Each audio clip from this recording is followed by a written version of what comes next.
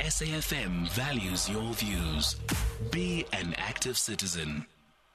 Yes, good afternoon. Those are only the cases that get reported to our organization that we assist with monthly. So that is not the statistics of the amount of people actually going missing in South Africa. So those are only the stats that are reported to us as an organization monthly. What sort of people go missing? We hear about the children. What age groups are affected? Well, to be honest, it's everybody. There is no age limit to a missing person. We deal with children's cases and adult cases within our organization. And there's so many reasons why people and children actually go missing. So if we look at children's cases specifically, we've got children that run away from home. This is not necessarily due to being naughty, but we see many of our cases actually turning out that children are being abused at home, and that is why they run away. Then we've also got our mentally challenged children and also our elderly with dementia and Alzheimer's that tend to get lost.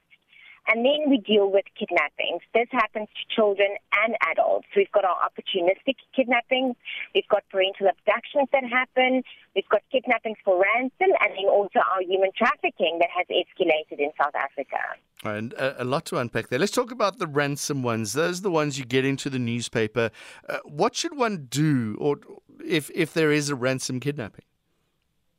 Yes, ransom kidnappings are very difficult kidnappings actually to handle. So it needs to be reported to the police immediately. They've got special task teams that deal with these types of kidnappings.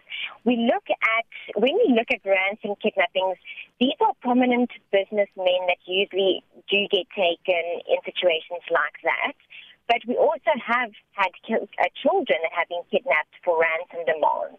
So it can actually happen to anybody, but that needs to be reported to the police immediately so a task team can be assigned to assist in that case.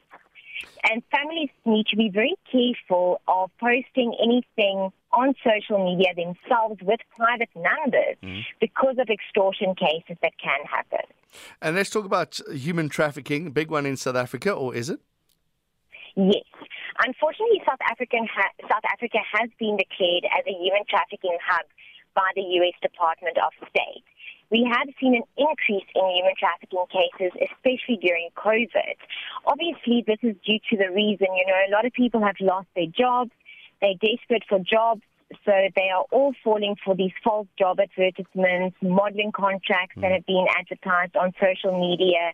A lot of people have started working online, so it's made them more vulnerable to become or to fall victim to human trafficking.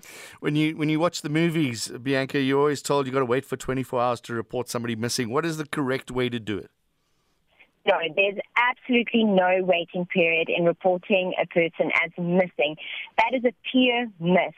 It needs to be reported immediately so action can be taken, especially when it comes to our children. The first 24 hours to 48 hours in a missing person's case is crucial because in that period of time, we can comb the direct area where the person or the child has gone missing.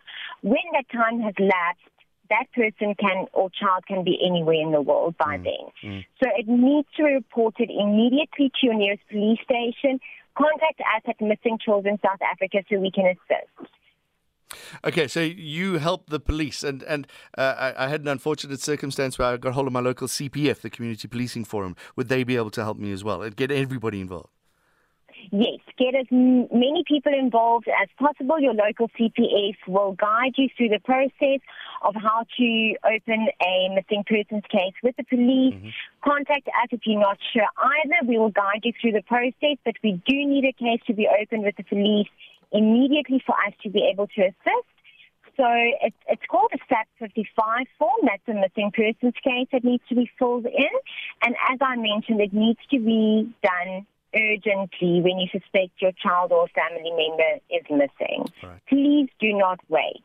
Bianca van Aswegen, thank you very much. From Missing Children South Africa, she's the National Coordinator. SAFM values your views. Be an active citizen.